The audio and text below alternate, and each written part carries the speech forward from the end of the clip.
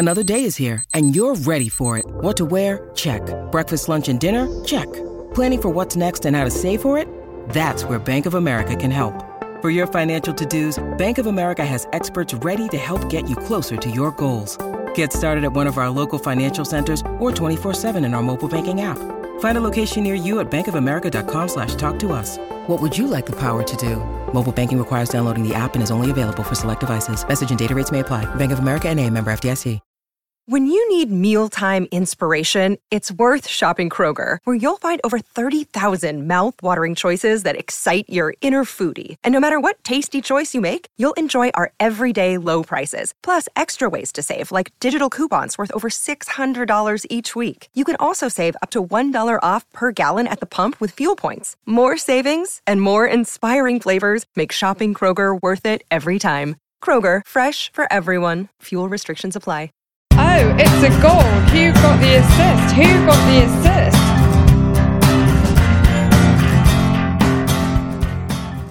Hello, so we're back to pick over the wreckage of a blank game week, but look good on first glance, or in comparison to game week 31, but actually proved a mixed bag for FPL managers. So the big news is that Nick is now a dad. Little Moses, Mo in a FPL winning year for Mo Salah, was born on Friday to obviously delight a new dad in Nick. And the good news is mum and baby are doing very well and came home today. So obviously our best wishes to all. So with Nick on paternity leave, we continue our tonal shifting as we swap an Irish pub and a shot of whiskey in Stag to a Northern Tavern and a nice bitter in Alex Ball's soft Yorkshire brogue, who's stepped in today. Alex Waterbaby on Twitter. Alex, of course, came on the pod back in January, and we're extremely thankful he's kindly agreed to step into Nick's shoes just for today's pod. How are you doing, Alex? I'm very well, thank you. Been a bit of a stressful time waking up at 5:30 in the morning, but we're all here, we're all connected, so that's the main thing. So to take on Nick's cue, this is Who's Got the Assist. You can find us on Twitter at WGTA_FPL and online at whogottheassist.com. Follow us, subscribe, and tell your mates about us if you like what you hear. Cheers for that, Alex. It's a great Nick impression there. It's not just the two of us today, though. So we're also joined by the editor of 90 Minutes at a Time, who's also called Tom, which could definitely get confusing, but at least, Alex, easier for you. So, Tom, welcome. Great to have you on. Would you mind introducing yourself to the people? Cheers for that, Tom, and a pleasure to be on the pod, guys. So, yeah, my name is Tom. I'm the founder and editor at 90 Minutes at a Time. You can find us on Twitter at 90MAAT_.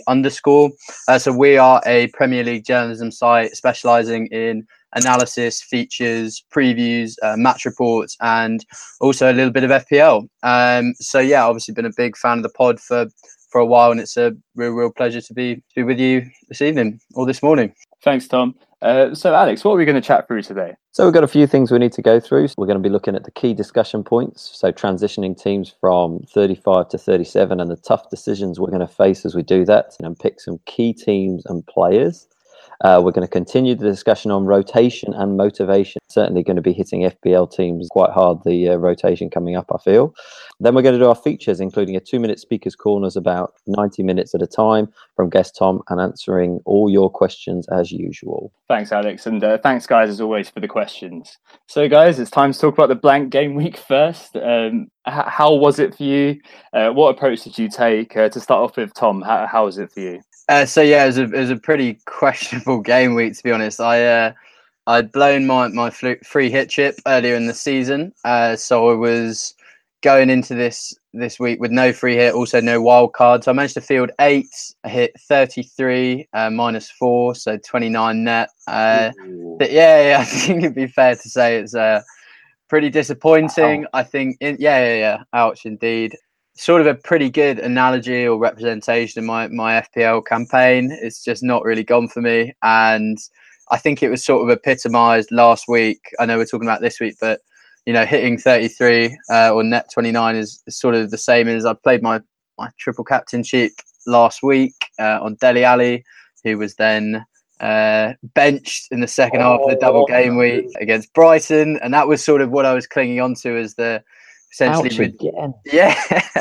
tell me about it. So that was pretty cool, but I think this week sort of followed suit. Goals for Barnes and Salah, clean sheet for Tompkins, and Aubameyang bagged an assist in his cameo. So yeah, 29 net. How about you guys? I finally had an okay week. I wildcarded. I'd gone with a slightly different strategy where I was free hitting the week before that and the big double game week. So you're sort of thinking, oh yeah, free hit should be going okay. Well, yeah, I managed 56 points with that. And face palms. I had Sanchez captain. I had basically, if you name a player that you thought going into it was going to do okay and then flopped, I had them. Literally had every single one. It was just an absolute killer week. I think the last time we were talking about it, Tom, the other day, the last time I came on was around Christmas, and I was about 4K in the world. So everything was going swimmingly. You sort of like, sweet, push on. Maybe this is the the top 1,000 finish. Yeah, well, I managed to, over the following 7 or 8 game weeks that we've had, plummet to about 90,000 in the world. So it's almost a talent to be able to drop from 4 to 90k when you're trying to play this game. I wildcarded last week, and it was a last minute decision. Actually, I literally decided on the Friday because the Anfield Express news came out, and I had Firmino and I had Aubameyang, and Wenger had said he was lightly rested. So I thought, right, screw it. Wildcarded, and yeah, got up to about 65 points. So pretty good team. I was hanging out for a Newcastle clean sheet yesterday. They had 2 of their defenders, so that would have been the icing on the cake. But other than that, it was a pretty good week, and I think I've crept back up to about 55k. How about you, Tom? Did you have a good week?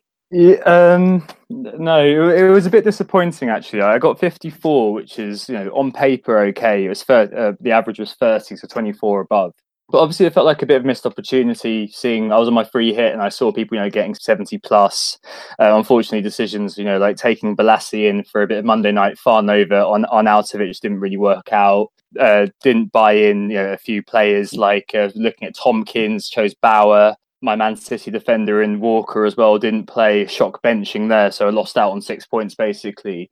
And I think the icing on the cake was Jesus missing the penalty. This was my 8th penalty miss of the season, and Stag, who was on last week, very kindly calculated the number of missed penalties there have been, which is 22. So I've had 36% of all missed penalties this season in my team. Statistically, that seems super unlucky, but yeah, what can I do except laugh about it? Hey, so 54. I mean, I'm up to 230k, but it's quite a difficult season for me. Nick, on the other hand, I should probably say right now, contrasting fortunes. He had 79 points on his free hit, especially that Arsenal game. He had Monreal, he had Aubameyang, he had Lacazette, and he had Arnautovic. So all 4 players did something. He had them all, and also got Sterling and company out from the City game. So absolutely storming week for Nick, who has gone back into the top 10k. Was that a free hit team that he was playing? Yeah, that was a free hit team. Yeah, so it's left me being a bit of a Mardy bum and Nick being absolutely jubilant, and rightly he should be. So let's move on to the first kind of topic then. So, 34 has happened, the double game week. 35 has happened as well. The blank for some, and the wild card for you, Alex, and other people too. And a few people are now on their wild cards. And we're looking to kind of transition our teams to 37, the next double game week. John O'Forward, for example, asks, what is the plan for 37? I think that's definitely worth talking about as the key point. I've had lots of questions about this as well. Who are the key men? Eric Klump has asked us about Mahrez. Richard Skeen asked us about what we do with Salah. Andy from FFS asked a lot of players. FPL Hackney asked about Alonso. And I think it's worth looking at a few of the key players and the key teams and thinking about how we're going to be getting them into our sides, and maybe who we're going to be removing to make that work. And I think a good starting point is City. Of the rotation risk, they've won the league now, but Aguero injured, and I think Jesus, he underperformed hugely last week in terms of XG. Only scored 1, but he 1.58. Some of that's to do with missed penalty, I'm sure. But if you watch the game, KDB to Jesus was an absolutely fantastic combination. He could have had 3 or 4 through that route. What players are we looking at? Alex, what do you think first in terms of City? I think if we're going on an ideal world, you're going to go Jesus, Sterling, and then one other. I think this is, so for if you're on wildcard or this week, those would be the first 2 names down for me. I think the third choice is probably the one that's a little bit trickier, because you do start to hit rotation, and of course with those 2, Sterling could play up front, so Jesus could be rested. Sane could come back in, so Sterling could be rested. I think you're just going to have to face facts that with any of these big teams, we're probably going to see some rotation. So you just got to take it on the chin. But those 2 for me, especially with the Aguero injury, would be the first 2 down. So that final third slot, I mean, I went company as my third player on wildcard last week. If I was wildcarding this week, I don't think I would pick that up. I have concerns over the rotation of the back four, but especially the centre backs with having.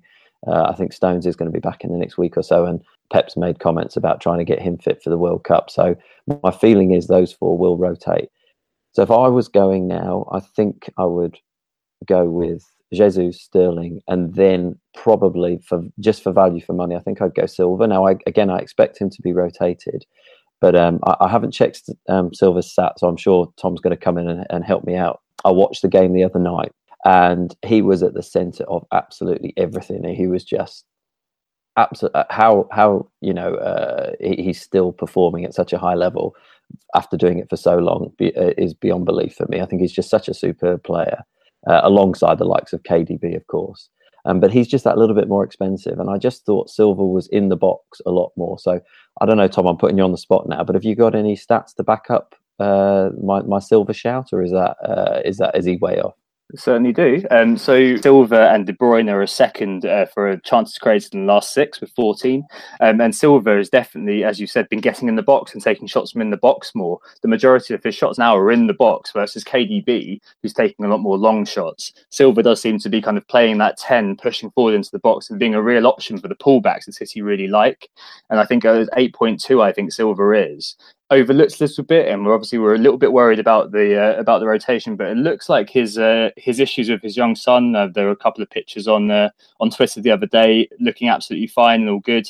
And it should probably be noted that Silva has actually started every game in the last 7. He's also more than likely to be a 90-minute man, whereas Sterling's kind of a 70-minute man. But I agree completely with Jesus and agree completely with Sterling. I think Jesus, with how things are looking at the moment with no Aguero, he looked the focal point for that City team in a lot of ways. I mean, it shows with Jesus in the last kind of 5 games that he's appeared in. He's third for shots on target with 7. I think he does look pretty central to that team. It's interesting to think that Sane's won the PFA Young Player of the Year, but he doesn't seem to be at the moment figuring on a lot of radars, and I think he could be an interesting differential there.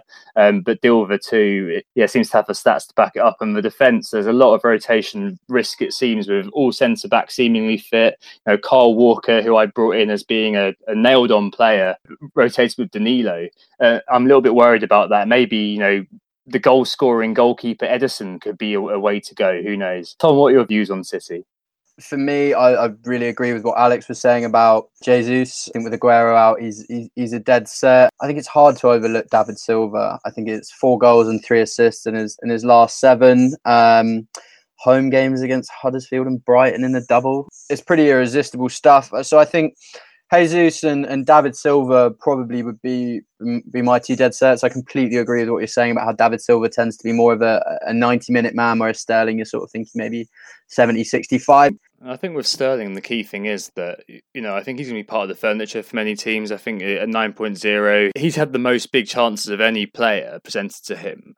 And I think he's just going to be part of the furniture, really, for us as FPL managers. I think that, there's just 3 days between the 2 games for City. And there's a bit of a question here about whether we should have triple City. Like, looking at those fixtures, absolutely. But the 3-day factor and the risk we run with this team and with a lot of other teams is probably something which has got to be on our mind, right, Tom? Yeah, there are good other options coming up. I think Arsenal play Burnley and Leicester in 37. Obviously, with the impending departure of one Arsene Wenger, we could be looking at some big performances there. I think personally, I'll probably be going double. But I think David Silva and Jesus will definitely be 2. I don't think you need the 3rd. I think there are other options out there. I think I'd probably be maybe looking at triple Arsenal for 37. But I think personally for me, I'll be going double City.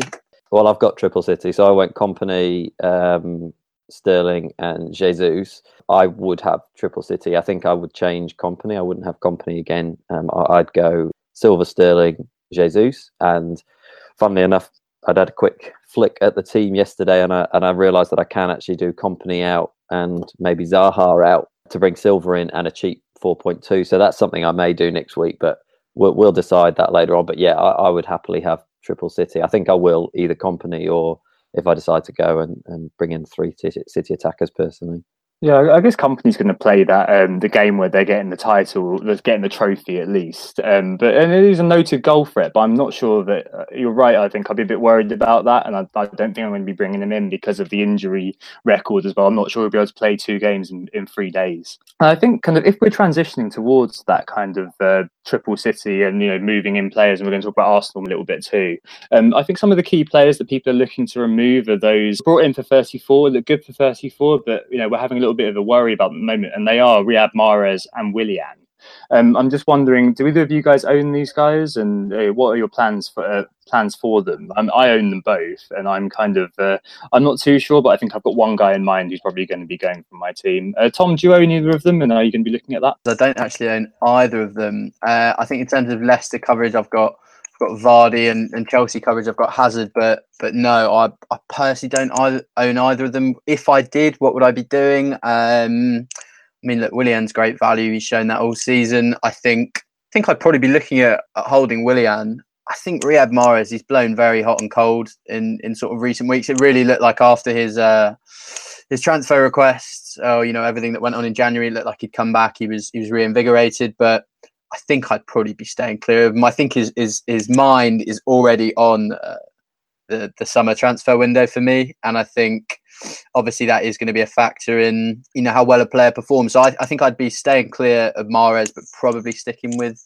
Willian if I had him. Yeah, I think. I mean, I got rid of both on my wildcard last week. Just purely looking forward, the teams that were performing, players that I wanted to bring in, I couldn't fit them all in. Mahrez, I think I would. Stats don't look promising as they did a few weeks ago. Willian's one of those funny ones. I mean, I remember those at West Ham, and how he came away with only 2 points is beyond me. I mean, he seems to be shot after shot, and his stats for that game were phenomenal. He there's no way he shouldn't have had a goal, and that is Willian down to a T. And we've seen it over a few seasons now, where he seems to be like he's the focal point, but nothing's happening for him, and then all of a sudden he'll get 19 points, or he'll get 15 points. So with Willian, and I think his stats are still looking pretty good. I think I would probably hold. My voice went very high there because I'm not really sure the best answer for that was. So I'm going to pass on to you for that, Tom. Yeah, I mean, I've got them both, and I think that you're right. Like Mahrez he looked very good before the blank in 31, didn't he? Like returned in a couple of games. I mean, he has been looking like he's been close. I mean, he looked fairly close in both the games in 34, hit the post, but he doesn't look very good in terms of the stats. So in terms of the underlying stats for shots on target and chances created, he's fallen out of the top 10. On the other hand, Willian, he's in the top 5 for both of those kind of key indicators for me. He's joint second for chances created with 14 chances, and he's also joint fourth for attempts on target with 7. At 7.1, that feels like a chance worth taking to me. I mean, they've got Swansea in 36 worth holding for, and Liverpool and Huddersfield in their 37 double game week, and Newcastle last. So he's probably going to be one that I just keep hold of.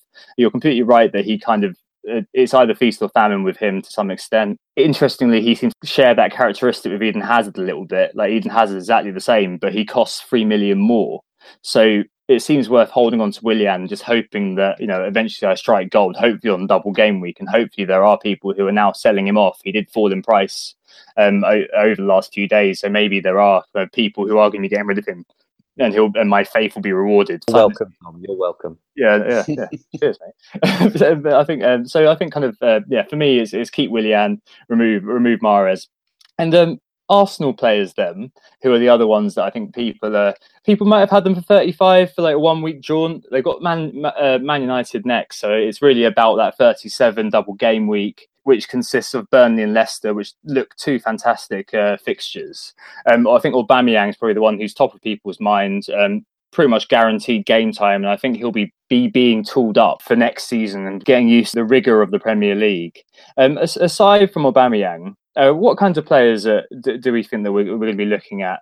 So, yeah, I took a cheeky little punt on Lacazette in last week, which paid off quite nicely for me. But he will be leaving to go to Harry Kane this week. So that leaves me purely with just Mustafi in my wildcard squad for the next few weeks. I think I'm going to sort of take a little bit of a watching brief and see how they go in the Europa League. If they go through, then the rotation's a real concern. we got a bit of a heads up, thankfully, that Aubameyang wasn't going to play. But I mean, before Wenger's comments last week, we all just assumed Aubameyang was nailed for the league. Was it like a fixture in everyone's free hit, wasn't it? Exactly. So I mean, that is a real concern. I was all set to say something along the lines of, if they go out of the Europa League, then I think we need to sort of look at getting some Arsenal players in. But they've got nothing to play for in the league.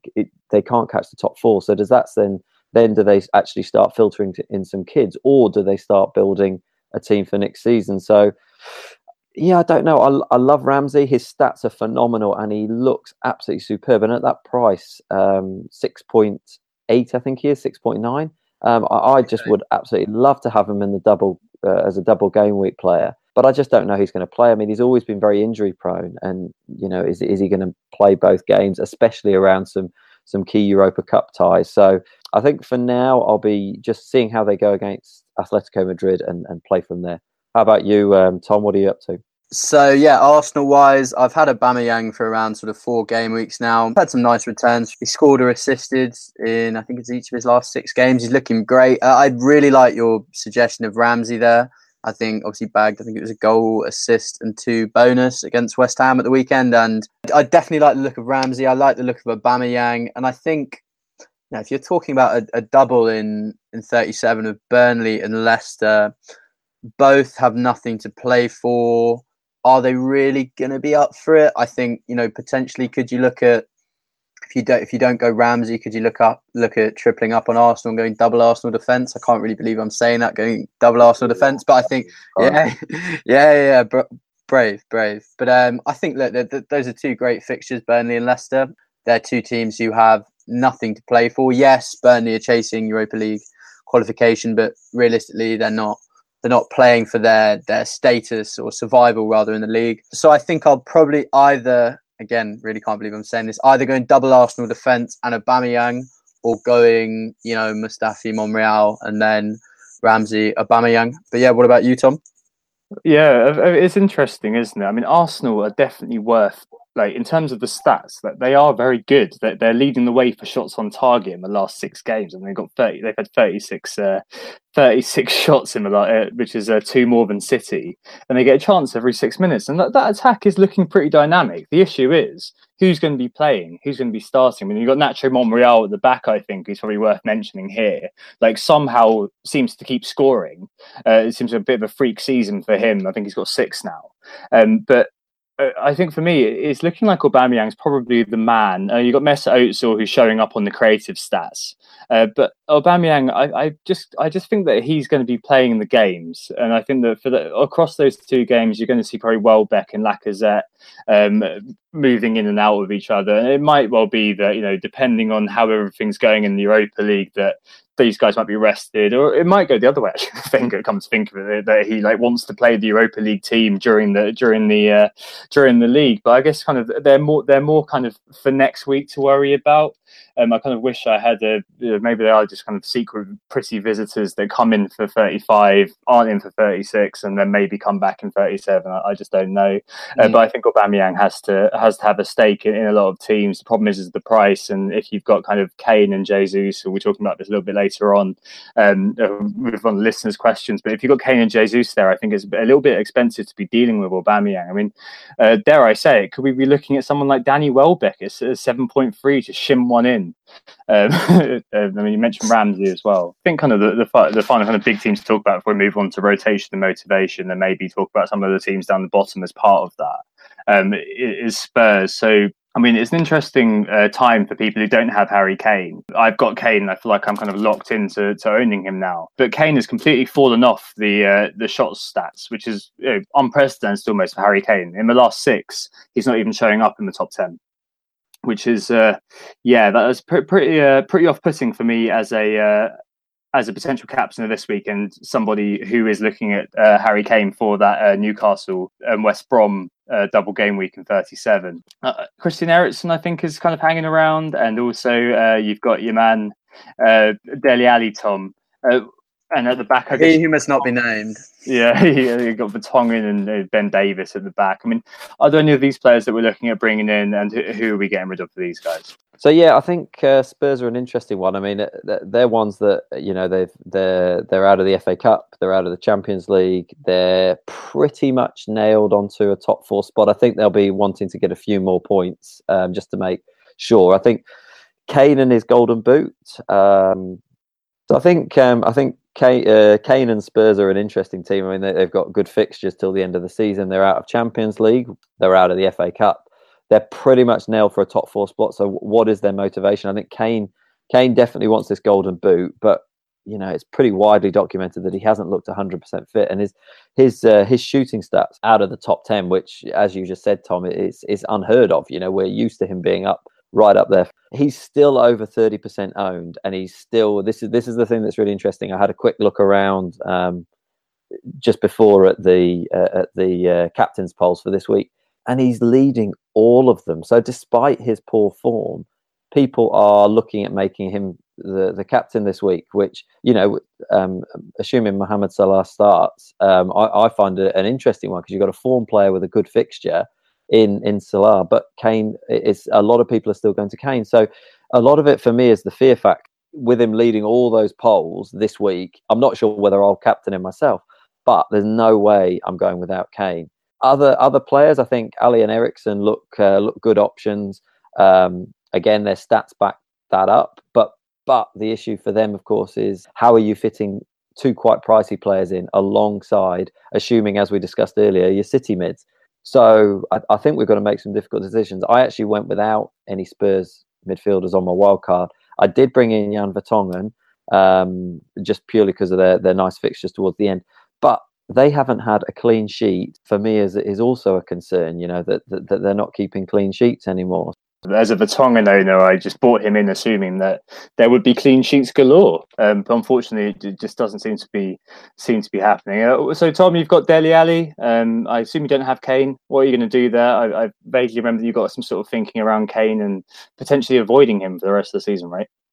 That's actually right, mate. Yeah, so I have decided to stick with my man Dele, even though he decided to do me a huge favour in that double game week. So yeah, I've decided, look, when you're chasing, you've just got to chase, and I'm going without Kane. I'm keeping that bit of Spurs attacking coverage with Ali, which, look, I'm a huge Dele Alli fan, even if he did get benched against Brighton in the second part of that double game week. But I think he is sort of going to act as my attacking representative from Spurs. Look, Spurs have got nice fixtures in their last 4. I mean, certainly if I was on a wild card, or certainly if I was, I've made my transfers for next week, but I would be looking at getting in some Spurs defence.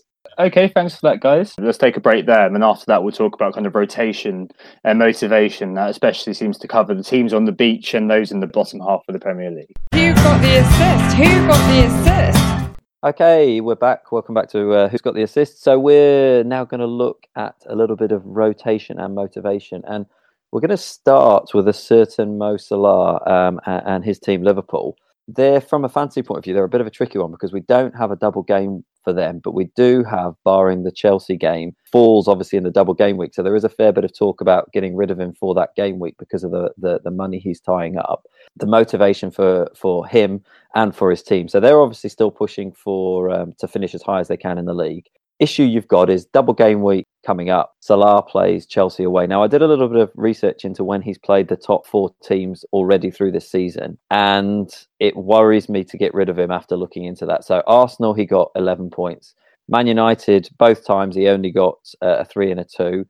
The other Arsenal game, he got 10 points. Tottenham, he got 7 points and 15 points. Chelsea, he got 7 points. And I mean, we've seen against City, when they played both in the Champions League and in the Premier League, they do not worry about coming up against the top team. They know how to deal with them. So I think Salah is equally as likely to score against a team like Chelsea as he is other teams. Maybe he's not going to score as highly, but I don't think I'll be getting rid of him. The main reason I won't get rid of him is because of the value I've got tied up in him. It's not as big as a lot of people. I did sell him earlier in the season and then get him back. But if I sell him, I've got to make up 0.6 to get him back in again. Yeah. And after wildcarding and tying my money up in various places, there's no way I can do that.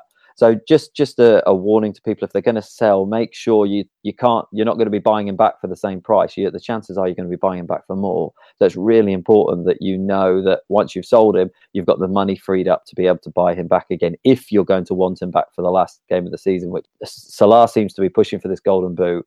So I think we're going to want him. I think he's going to be a captain pole for that last game.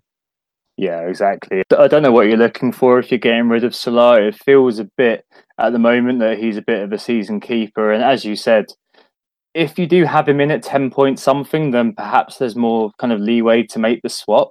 For me, I've got a 9.1 player who's now up to 9.9. If I get rid of him and get him back in, it's going to be very, very difficult to find that extra money to make use of him. And the stats for Salah just are absolutely ridiculous. The last 6, he wins on a lot of key measures like pen box touches, total shots on target, and he's just behind Raheem Sterling for big chances total with 6. So Sterling's had 7. Salah feels to me like one of those players you just kind of just leave there.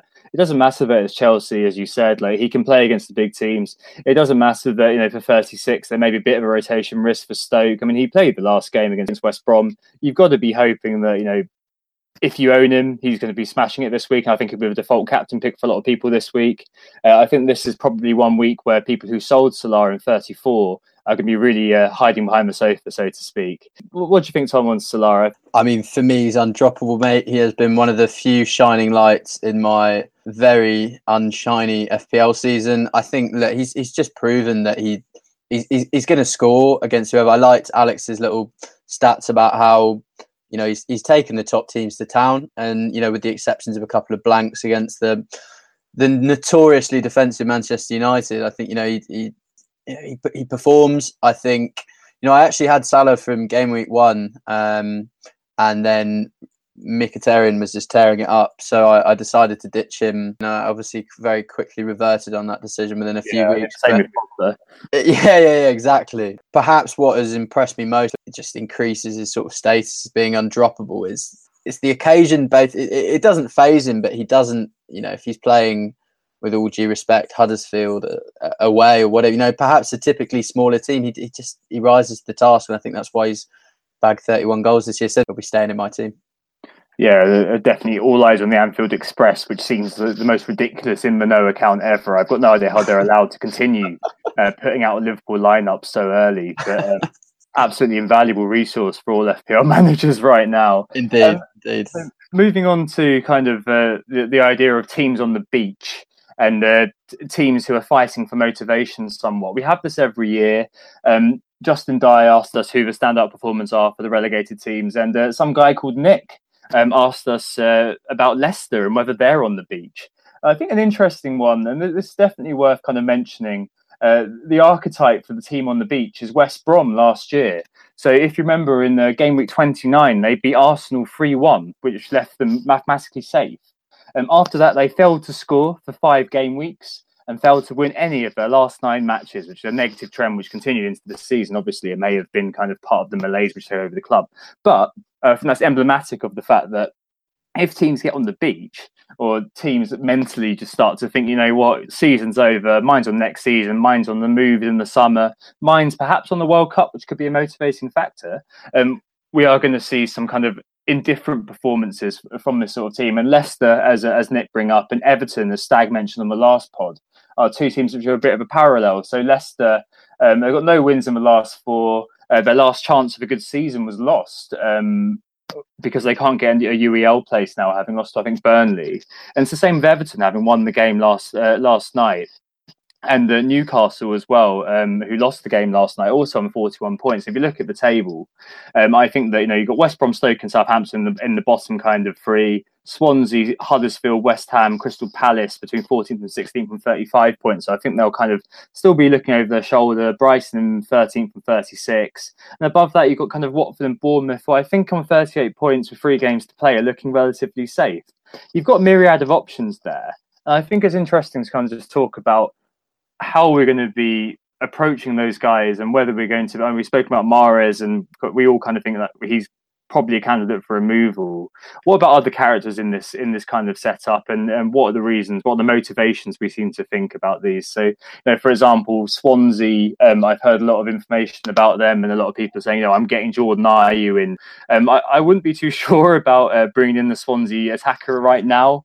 They're bottom, for example, for attempts in the last 6 games, with 31, which is 15 below Southampton, and they're bottom for shots on target in the last 6 games with just 9, which is absolutely preposterous. Really, really poor return from the strikers. So, motivation may be on one hand, but on the other hand, you've got to look at those stats and kind of be a bit worried, right? What do you think, Alex, about this kind of question?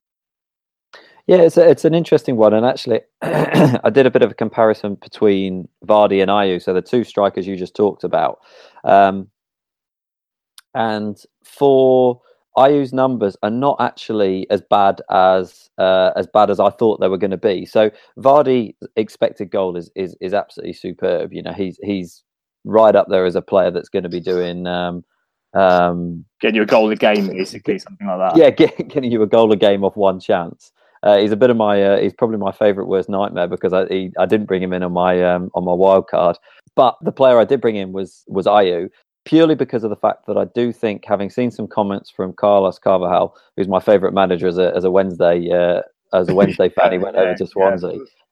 They're gonna be going all out to get the wins they need. Now, their stats aren't great, but the key thing to be thinking about is you're not comparing apples with apples when you're looking at Vardy and Ayew, because Vardy costs 8.9 and Ayew costs 5.3. So for me, it was a case of, all right, well, where do I want to divvy up that money? So I've gone Kane, who I said I'm going to be getting in for Lacazette this week. I've got Jesus already, and then I could have got Vardy as the 3rd striker. But I'm a bit of a Mardy bum, and I decided, no, I'm going to spend my money in the midfield, which left me with quite a limited amount of money to spend. So I've gone for Ayew just purely because of his price. Now, I think he's going to get a goal or 2, maybe 3, before the end of the season. Now, say Vardy gets 4 goals before the end of the season, so gets maybe 1 or 2 goals more than Ayew. I think the value saved in that, the 5.3 to 8.9, that's a lot of money that I can then spend in midfield, and allowed me to get an Arsenal defender. So that's the way I look at a team like Swansea. Stats wise, they might not be the best, but their players are cheap, and they've got 2 good fixtures, and they've got the motivation to try and stay up. So for me, I'm going to be maxing out on Swansea. I don't have any Leicester players. Like I said, Vardy worries me, but he's about the only one. They can't keep clean sheets at the minute, except they kept one against Southampton. But other than that, they've not kept clean sheets. They do have a couple of cheap players, but in defence. But I think, unless you're going Vardy, that's the only one I'd be looking at for Leicester. How are you thinking about it, Tom? So, I think obviously there are some teams who are quite clearly on the beach. I think, as you were just saying there, Tom, Bournemouth and Watford, they look pretty safe. They're not in any cups. They are, they're surely going through the motions. Yeah. I think they're booking their summer holidays. They're sorting out their tans. I think. Look, I think for me, Bournemouth and Watford, I'd stay very clear of. I think, so what? Southampton are currently 4 off. West Ham and Palace are not safe. I think, we'll find out a lot in Southampton's next fixture as to how the relegation picture looks, overall. But I think for me, Palace and West Ham, they're not safe, but I think they probably think they are. Hodgson and Moyes probably know they're okay. They haven't got a huge amount to play for. If I was picking any of that sort of bottom 8 that I would be looking at, I think Huddersfield, they are so near to ensuring survival, and surely there's going to be. I mean, I had Alex Pritchard and Mounier for a couple of weeks, seeing if the Huddersfield double would do me any favours. Obviously, Huddersfield don't score a huge number of goals, but I mean, Huddersfield potentially one to look at. But I mean, Tom, what about you? No, I wouldn't touch Huddersfield with barge pole. I mean, they've got everything at home, right? But then the double game week is Man City and Chelsea both away, and they end the season Arsenal at home. I'm not too sure about that, and it's the same kind of for Brighton as well, who are above Crystal Palace and West Ham in 13th. I mean, I sold Glenn Murray this week and actually kept Charlie Austin for Southampton with that Bournemouth game kind of in mind. Brighton have got Burnley, but then they've got Man United, Man City and Liverpool. Last game of the season, we're all expecting, as we said earlier, a massive thrashing in game week 38 for sure. Unfortunately, I'm stuck with Lewis Dunk from Brighton, so that's going to be interesting. I simply run out of transfers to make that happen. I'm stuck with Charlie Austin now, hoping he misses the penalty for me as well. Christ knows. But I think that there's maybe some motivation there still amongst Southampton. They're still kind of 4 points off, and hopefully they'll do something. But the double game weakness, I think, is something worth bearing in mind. So the last bit of motivation I was thinking about would be West Ham. They've got some very indifferent fixtures, it's fair to say. They play Man City at home this week. Then they've got a double game week of Leicester away, Man United home, and they finish the season with Everton at home. Now they're 6 points clear of the relegation zone. So for me, that suggests they are not going to be wanting to. They're not going to be wanting to take their foot off the gas until they are mathematically safe. So that brings two players to the fore for me. Arnautovic, who has always got motivation to play. He always wants to score goals, and he's been doing that superbly. So his last 4 games, he's got 16 points against Southampton. He got an assist, so 5 points against Chelsea. Didn't do anything against Stoke, but really should have had 2 goals in that game. Very lucky save. I've got no idea how he scored in that game. I know, it was absolutely ridiculous. And then just scored against Arsenal. So he's playing up front as a midfielder, so he's got bonus points from that. He's a difficult one. Do you bring him in with the fixtures that are coming up? If you've got him, obviously you're holding him and you're not going to get rid of him. Personally, I think if you've got a space around 7 million, I think he's definitely an option that I'd be looking at for the double game weeks. I think if you don't and you can afford the City mids, you're probably going to go to that. Last point on West Ham, Masuaku is down to 4.2 after his little spitting indiscretion a while ago. He's returned from his ban and his stats are very, very good. He's been putting in a lot of crosses. I would definitely be interested in him if you need a double game week player around that 4.2 spot. They're not particularly good from a statistical point of view at keeping clean sheets, though. I'm not surprised. Moving on. Newcastle have got a really mean defence, and there's quite a few options there. You've got Yedlin, you've got Lejeune, and you've got Dummett. Dummett 4.2, aren't they? They had a ridiculously mean defence. I picked them out they've only conceded 7 shots on target in the last 6 game weeks, which is ridiculous. That's absolutely insane.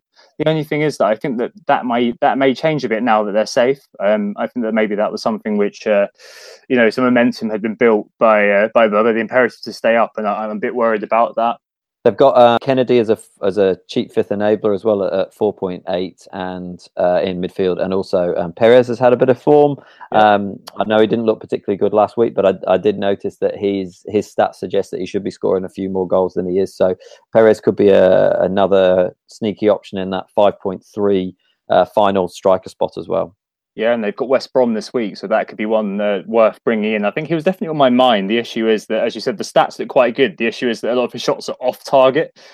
So, he's definitely having a go. It's just that in terms of his actual shots on target, he's overperforming. So he seems to be converting at a pretty high rate, especially given the fact that Newcastle, their offense doesn't seem to be that great. And I think the final thing to say, Salah's just scored. He's playing Stoke next week, and Stoke are looking pretty doomed. They've conceded 42 shots on target in the last 6 games, which is savage. The top by a considerable margin. Salah playing them next week could be an absolute cricket store. Okay, let's take a break then. We'll move on to the features. Who got the assist? Welcome back, and we're going to move on to our features section. I'm just having a quick look at the anti-meta team and how it's done over the last couple of weeks. So game week 34, which was the double game week, they actually did rather well. I'd certainly have taken this score. They got 80 points with a Hazard captain.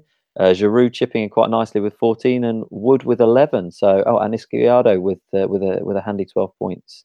The wild card was wielded for this week, so game week 35, and unfortunately it wasn't quite so good. Tom's just informed me that he tried to keep the ownerships down below 5%, so that obviously has restricted which players could be brought in. And with Ozil not showing up, a Welbeck captain with 4, it was only the defensive pairing of Kompany and Edison with 6 points apiece that really brought anything in. So onwards and upwards for the anti-meta team. It's not been a great week for them.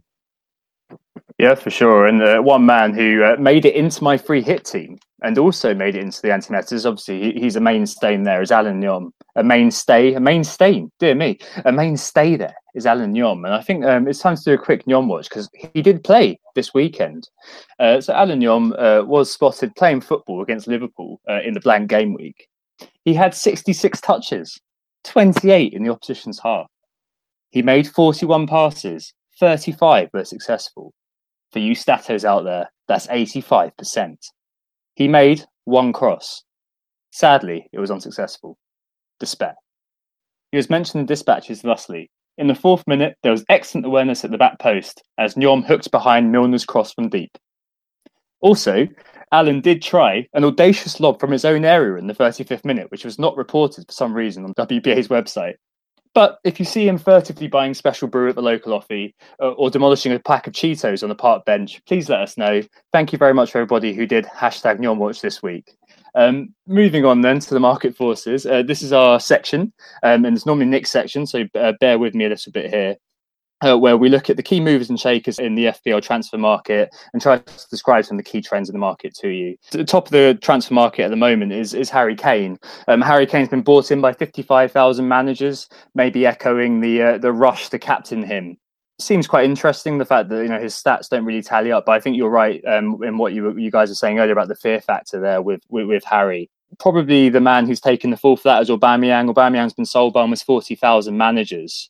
And Firmino too has been sold by 18,000. And maybe there's an element of changing of the guard there, actually, because alongside Kane, Gabriel Jesus has been brought in by 40,000 managers and, of course, rose last night. Firmino is a particularly interesting one because Firmino rose twice before the last game week and obviously didn't play. So I think there may be some people who brought him in, had a blank from him and got rid of him straight away, which is probably a very kind of, a very dodgy decision there. So I think the key thing for that is that with Kane's fixtures coming up, and he's going to be a massive captain pick through the double game weekend for the rest of the season, and people are still obviously looking at him for triple captain. It doesn't surprise me at all. No, I'm not surprised either. And then linked to that, you've got some defenders who are showing up on the NTIs for sales. So you've got Alonso, who's obviously banned at the moment, sold by 41,000. Otamendi seeing sales as well of 12,000. And being brought in, we've got Azpilicueta, who's got almost 10,000 buys, and Smalling, who's probably the key man there, 21,000 buys in. I think kind of the final kind of two to mention are Mahrez and Sane. So Mahrez has been sold by 22,000 people and Sane's been sold by 10,000. And in their place, I should say, it kind of reflects our discussion earlier on. Willian is not showing up on the sales despite falling. We've got Raheem Sterling brought in by 41,000 and Eriksen has been brought in by 21,000 at the time of recording. What do you think about those midfielder trends, Tom? Do you reckon those are viable, and do you think we'll see those continue?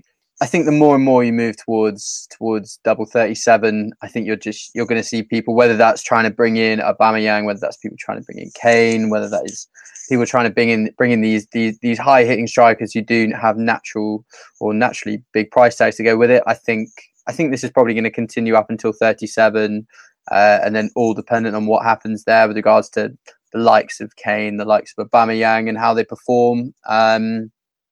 I think obviously, after that we've only got one game week left, but no, I certainly see it continuing, certainly up until 37. That kind of rounds off market forces for now. And we've got one final bit this week in the features, which is obviously we've got Tom on. Tom's from his own website, 90 Minutes at the Time. He's an editor there. And I think it's interesting to just kind of have a couple of minutes speaking about that, Tom, and the experience you've had building that website and what it's been like for you, especially being, a student. Over to you. Nice one. Well, again, really can't thank you enough for having me on. So a little bit about me and the project that I'm here sort of representing. I'm the founder and editor of 90 Minutes at a Time. So heavily procrastinating over some geography exams in my second year of uni. I started up a blog called 90 Minutes at a Time. It was just me. It was good fun. I just wrote some sort of feature type pieces on Premier League football, some sort of manager pieces, player features, whatever. and I thought it was cool. I liked it, but I wanted to see if anyone else fancied doing it with me. So I reached out to 3 close friends, 2 of whom I was at university with, 1 of whom I've known from sort of my secondary school days, and the 4 of us together sort of started writing about some Premier League football. It was fantastic. We were sort of just writing anything we could, anything we wanted to. It was all under the 90 minutes at a time, 90 Matt name. And I think from the last 12 months, it has been a bit crazy. We, sort of through gradual expansion, we're now up to over 50 writers spread across 3 continents, North America, Europe and Asia. We have 20 Premier League team correspondents for each team. We have analysis sub-teams, features sub-teams, have a breadth of contributors from the FPL community on Twitter. And it's been absolutely been mad, really. We're part of the News Now Publishers Network, which means presently we're sort of hitting traffic of about, it's about over 10,000 readers a month. It's been fantastic, very much a team effort. We've got a fantastic group of lads. Scarily enough, it's sort of reached a point where we're having people express interest in investing, and that is something that's currently going on at the moment. Don't want to say too much on that, but through all of this, through all of the developments and the progression that we have collectively made, I think what underpins it all is we all just love writing about football. We are a Premier League exclusive site. That's all we cover. Obviously, that aligns quite strongly with FPL. So we've had the likes of FPL Fly, FPL Guidance, Barrack 88, Varaness. So yeah, just people with an opinion on Fantasy Premier League who've wanted to get themselves out there. And I think what we found is a lot of people are happy to write. A lot of people want to get their work out there. All they want is a platform. So yeah, honestly, it's been a fantastic 12 months. And I think coming on a podcast like Who Got the Assist, talking about 90 Matt, which I just started as my blog, is fantastic. I want to pay massive credit to the team that have got us here. That's our sub-editorial team and our 50 strong writing team. I think for me, football journalism is what I want to pursue. So I'm going to try as much as I can to get 90 Matt to a point of sort of full-time income, but we'll have to see. But no, it's absolute pleasure to be on the pod, and thank you once again. Yeah, no worries. It's actually our first year as well, and I think a lot of people tend to forget that, assume like we're part of the furniture. But yeah, no, it's great to have you on. It's really cool to see the progress over the course of the year that you've had. So yeah, I can only hope that continues going forward, and it sounds like it's going very well. So that's great to hear. Fantastic. Okay. Let's take a break there and we'll move on to community sections. Who got the assist? Who got the assist? So we're back and I'm taking over Nick's mantle quickly to do the Who Got the Assist mini league catch up. Top of the league is Jamal Rice. Go Jamal, 62 points for the -4. Didn't use any chips this week. Got a bit unlucky with Sane not playing, but yeah, quite a good week overall for Jamal. Had Monreal with a goal, Hennessy with 10 points, and Jesus captain. He's now 9 points ahead of Demir Tanay La La Land, who's back in the top 2 after a free hit, which was fairly successful. 67 points, notable for a 12 points from Ramsey and a little punt on Welbeck as well. Very, very well done there, mate. In third, it's Simon Rutherford, Heroes and Villains. Took the week on the chin, it seems a little bit, 44 points with a -8 as well. And new entry, actually, it's Brent Wild with Mad Dogs, 79 points with a free hit. Sterling captaincy, very well done. And in fifth, it's Cruise Control, Stevie Sunshine, 77. I think he's been in the top 5 for quite a long time now. The 77 points is built off of Slar captaincy, an astute David Silva, Sterling and Jesus triple up, and Lacazette performing very well for him. So well done, guys, in the top 5. It'll be close to between Demir and Jamal here. Just 9 points between the two of you. Can Demir reclaim his top of the mini league status? He's now 48th in the world versus Jamal, who's right up there at the lofty heights of 26th. Moving on to the questions then, we had a lot this week, and as usual, thanks very much. The first question is about hits. Gunnar Weave starts us off. He says, you've got 3 game weeks left. Free transfers are a lot more precious. Do we stick or twist this week with hits? And Joe Prenter also asks, what's a good return for a points hit, do we think? So in terms of hits then, guys, only got, 3 free transfers left? What's your approach to them now? Is it hell for leather just going for it, or are you still trying to conserve those points? And I think, Alex, let's come to you first on that.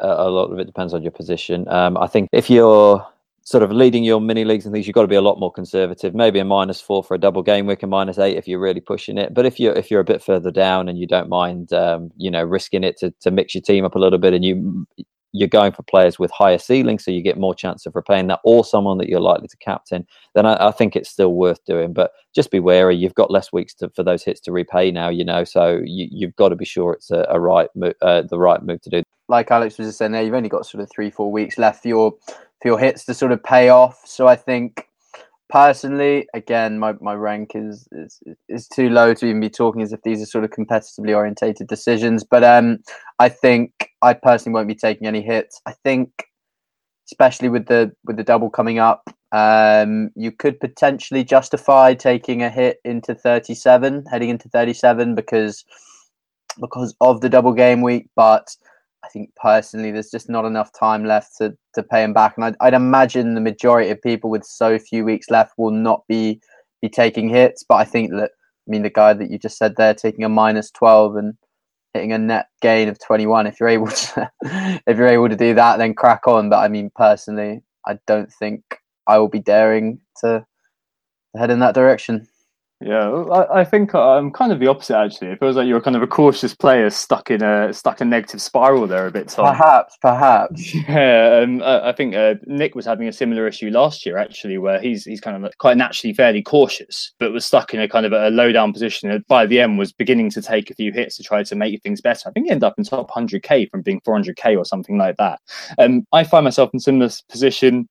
230k, and in terms of my mini league, Mr. Walker Porter as well asked about mini leagues and whether how much of a hit you're going to take to try to kind of make that difference. Yeah, as Alex said, you're running out of time for these things to repay. There's got to be that instant payback almost, but to some extent, and we're running out of time to watch and wait on these players, and it's almost the case that at the end of the season you're going to remember that that's the bit you're going to remember, not whether you were worried about getting Jesus in the -4 in game week 36. So I think it might be a time to take chances, and maybe that's just me as an actual chance taker,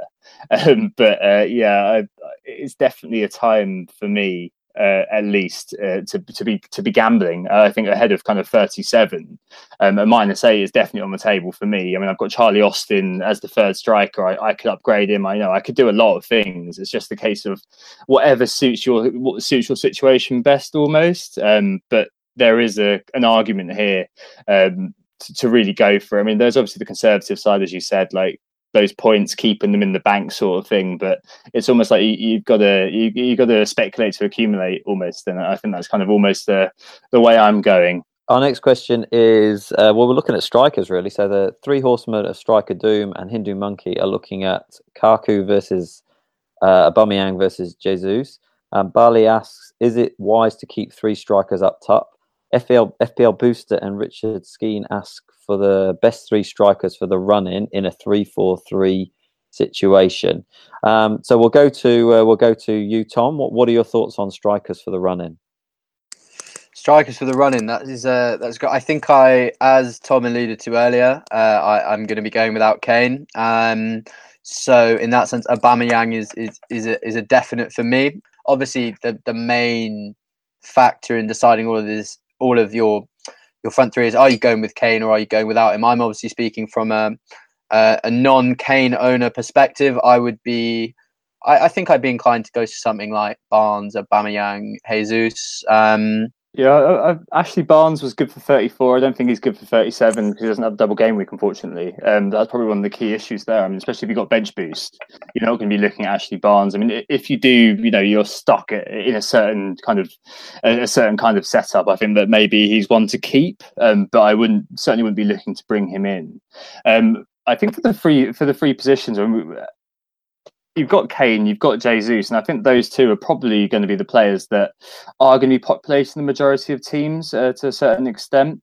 In terms of kind of the key underlying factors, if you like, of strikers, at the moment, it kind of shows what a disgrace the position really is if we're looking at kind of Kane, Jesus, maybe Aubameyang as our top three, because beneath that and around that, there's not really much there. You've got the top of the shots on target is Solomon Rondon with 11.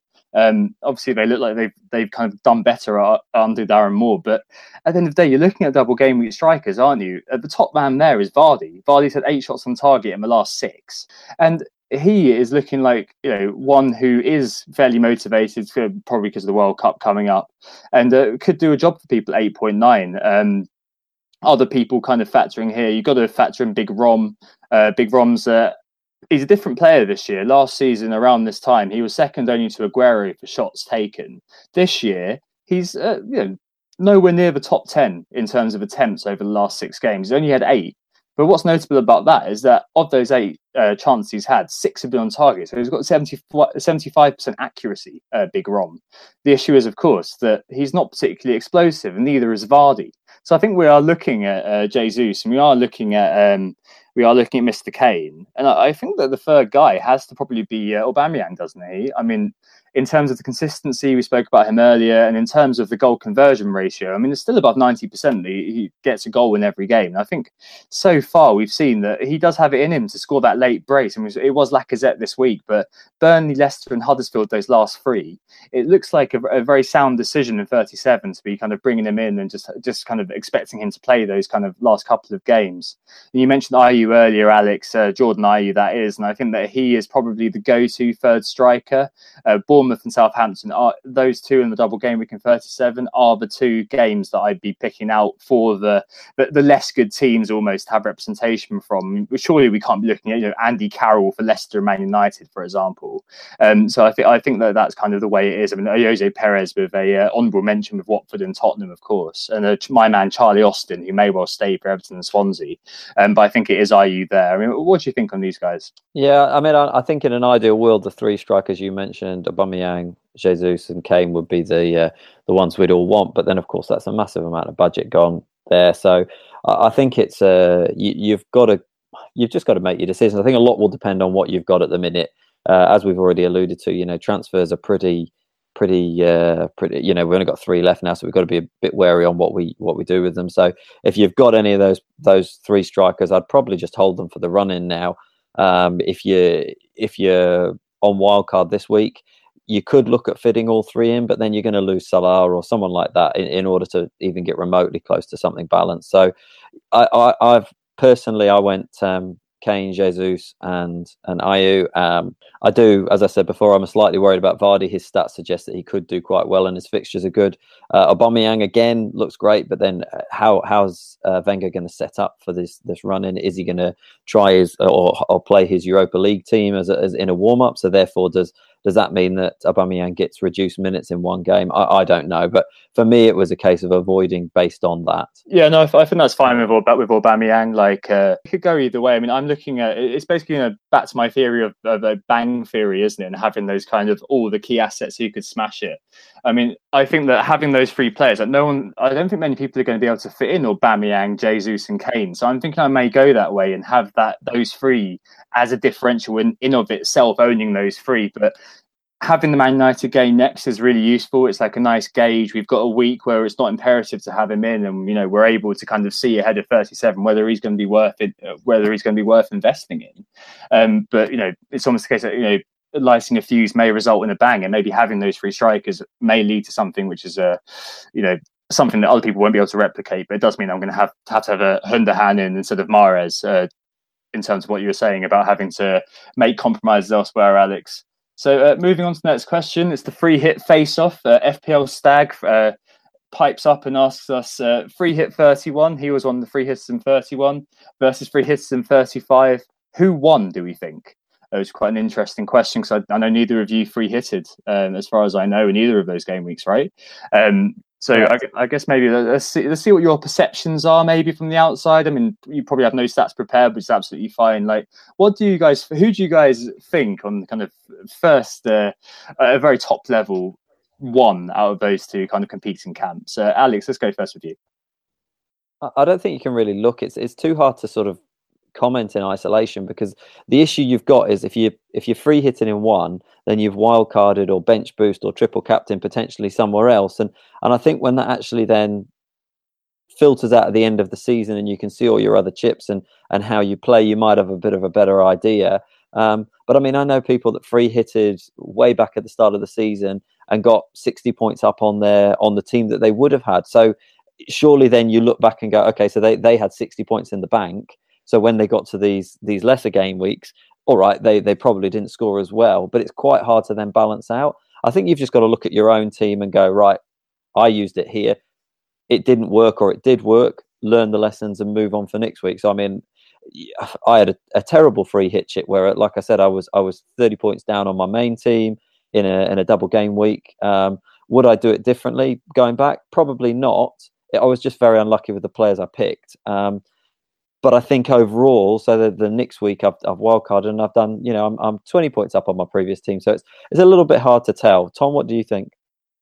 So, yeah, I mean, specifically going on what Stag was asking about 31 and 35. I mean, obviously 31, we saw the rather unbelievable Mo Salah bag 29 points. So I think, if you're actually looking at what impact the free hit chip specifically has had over those 2 game weeks, I think free hitting in 31 because of Salah's, heroics is actually going to have had, unless, of course, you are bringing Salah in. I assume by 31, most people would have had Salah anyway and certainly be captaining him there. So I think if you're looking at the actual impact of the chip in hindsight, and obviously it's a useless way to look at it, but I think those free hitting in 35 could have potentially had more impact simply because if you had Salah and you captained him, whether that was on your free hit or not in 31, then those were points that everyone was getting. So I feel the free hit chip wouldn't, in terms of free hitting in 31, wouldn't have given you a huge advantage on your competitors as such. So I think personally, I'd say those who free hit in 35 probably got a bit of a better deal. But like Alex was just saying so correctly there, it's you've just got to learn from whether it was a good decision, a bad decision, and just move forward from it, really. Yeah, exactly. I mean, there is obviously the element of captain hindsight here, and there's obviously it's the view from the afternoon. But whatever's happened has already happened, and there's always the luck that feeds into it. What kind of does leap out at me is, as you've correctly identified, Mo Salah. It's an interesting one, isn't it? Because in 31, I think that Mo Salah pushed the average up to a very large extent. To the extent, in fact, where Nick got 87 points that game week and got a red arrow. So I think that having the free hit chip there might have helped him a little bit, but the average was so high that the gains were a bit more incremental. Whereas in 35, I mean, Nick's come away with a 79 there. The average is 30, and he's just seen himself absolutely fly after that result. He's gone up 14k places in the top 20k as well, which is absolutely ridiculous. I mean, I'd scored 54, but the average was a lot lower because there were less players who were doing well, and obviously there's a context of the game week 34 double game week that a lot of people were aiming for. So 35 for me seemed a very good time to free hit, and if I'm sitting here with 70 points now, I'm going to be saying that's a massive success. I think 35 probably on balance was perhaps the best way to do it, but as Alex rightly said right at the beginning, it does depend a lot on your plan and what you were doing. There was a prescribed route: 32 wild cards, 34 double game week, play your bench boost, 35 free hit, 37 triple captain, bench boost triple captain. Could be the other way around if you didn't have triple captain. But a lot of people take an alternative path and done very well. For example, Stag, free hits in 31 did very well. So a lot of it is just based on kind of the relative success of how the chip impacted your team. For me, I'm a little bit unhappy about the score I got, but I still think I'd do it again in 35. So I think that was probably just about the right time to do it. Okay, let's move on to the end then. So captain choices and changes for this week. I'll go first. I've actually done my -4 already. A little bit based off the fact that I had a bad game week to some extent, but also a little bit driven by the price rises. I brought Jesus and Sterling in for Sanchez, who's now guaranteed a goal. So you're welcome, all Sanchez owners, and Murray. I brought them in because they were both going to rise. Already my leeway for the 37 team that I want was already kind of getting a bit small. It's still kind of 0.4, but I think I've got to make all the space I can just to try to make some sort of flexibility in that final team. And it's just a case of who's going to miss the penalty this week, I suppose. What about you, Alex? What are you doing this week? And I guess you're kind of shaping towards your bench boost towards the end, aren't you? I mean, my triple captain's on Kane. I think everyone probably knows that now. Yeah. So, I mean, the key thing for me is making sure I've got all players that are going to play next week and aiming for a decent bench boost. So my transfer was already written in from my wildcard because I put Lacazette in for Kane, and I'll be bringing Kane in this week. beyond that, I'll probably just sit tight. Probably no hits, because obviously coming off a wild card, you should be able to manage the first week without a hit at least. Then we'll see how we go. Fernandez did come up injured, but I think the latest is that he should be okay. So I'll probably just be sticking with Kane coming in. Captain, I mean, Salah, 2 goals, 2 assists tonight. It's if we hear from Anfield Express he's starting, there's no way I'm not captaining him. It's just crazy not to. I mean, it's going to be very interesting, because obviously Kane is head and shoulders ahead in a lot of captains' polls. So I'll definitely be owning Kane purely as a coverage point of view. But I just, how can you look beyond Salah right now with the form he's on? So yeah, that's me. What about you, Tom? What are your transfers and captain? Yeah, so in terms of captaincy, I completely agree with you, Alex. I think you can't look past Mo Salah, really. I think he's been in fine form in the league, just picked up PFA Player of the Year, and he's absolutely causing havoc tonight at Anfield against Roma. So he's dead certain to be my captain. In terms of transfers, I've already made them. I brought in Alexander-Arnold for Fernandez, who we were just speaking about there. He came up as injured. I sort of just thought, you know what, Liverpool at home to Stoke, who just look in absolute disarray. I think I'm going to double up. So no, I think my game week success in 36 will be very much dependent on Salah captaincy, and then Van Dijk and Alexander-Arnold, who I'm now doubling up on it in defence. But yeah, Salah captain and Alexander-Arnold in for Fernandez. Oh, interesting. Maybe hold on to Fernandez for the 37 double game week. Who knows? I should probably have said as well that I'm between Salah and Kane. I think everyone probably is going to captain Salah now, especially after all of that. So maybe some mileage in Kane, hoping he explodes. I don't know, but I think probably you can't look past Salah, and you can't look past how terrible Stoke are in terms of defensive capabilities. That could be a cricket score there, and it could be, in 50 minutes, Salah could score 3 or 4. So I think I might have to just go for the Shield pick. Yeah, and I think that's the point I was going to make. I mean, it's possibly Shield versus Sword, but I mean, again, Kane leading all the polls suggests which is Shield and which is Sword this week. It's very hard. I think depending on where you are in the world, what your mini leagues depends on what you're going to do. But I would say owning both Salah and Kane from a captain's point of view this week will be important. I know a lot sold Salah on wildcard the week before last, so that might be an interesting dynamic, especially if we learn that Salah is rested. Then those people might suddenly come to the fore as having the advantage. Yeah, no, it'd definitely be interesting. And as always, all eyes on the Anfield Express before the Saturday early kickoff. Of course. Okay. There's a theme to every pod. Last week it was Gorillas, so well done to FPL Awesome who got that. Okay, thanks guys. Just to say who we are. We are Who Got the Assist. You can find us online at whogottheassist.com and find us on Twitter at WGTA_FPL. Been joined today by Alex. Thanks very much for coming on, mate. No worries, and congratulations again, Nick, on your little on Mo Salah. I mean, on your new baby. And we've also been joined today by Tom from 90 Mal. It's been a pleasure to have you on. Well, thanks for having me, guys. It's been an absolute pleasure. Cool. And if you still want to join our league, we're going to keep it open. Just we might as well. Hopefully, the top, however many you're in front of Jamal, one of the top 25 in the world isn't going to join, because that might be a bit unfair. But our league code is 1538-17403.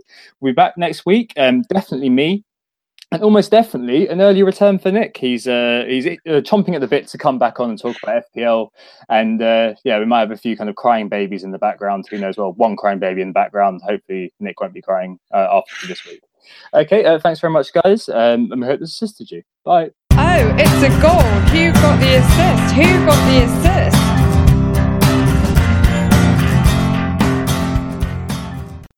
assist? Sports Social Podcast Network.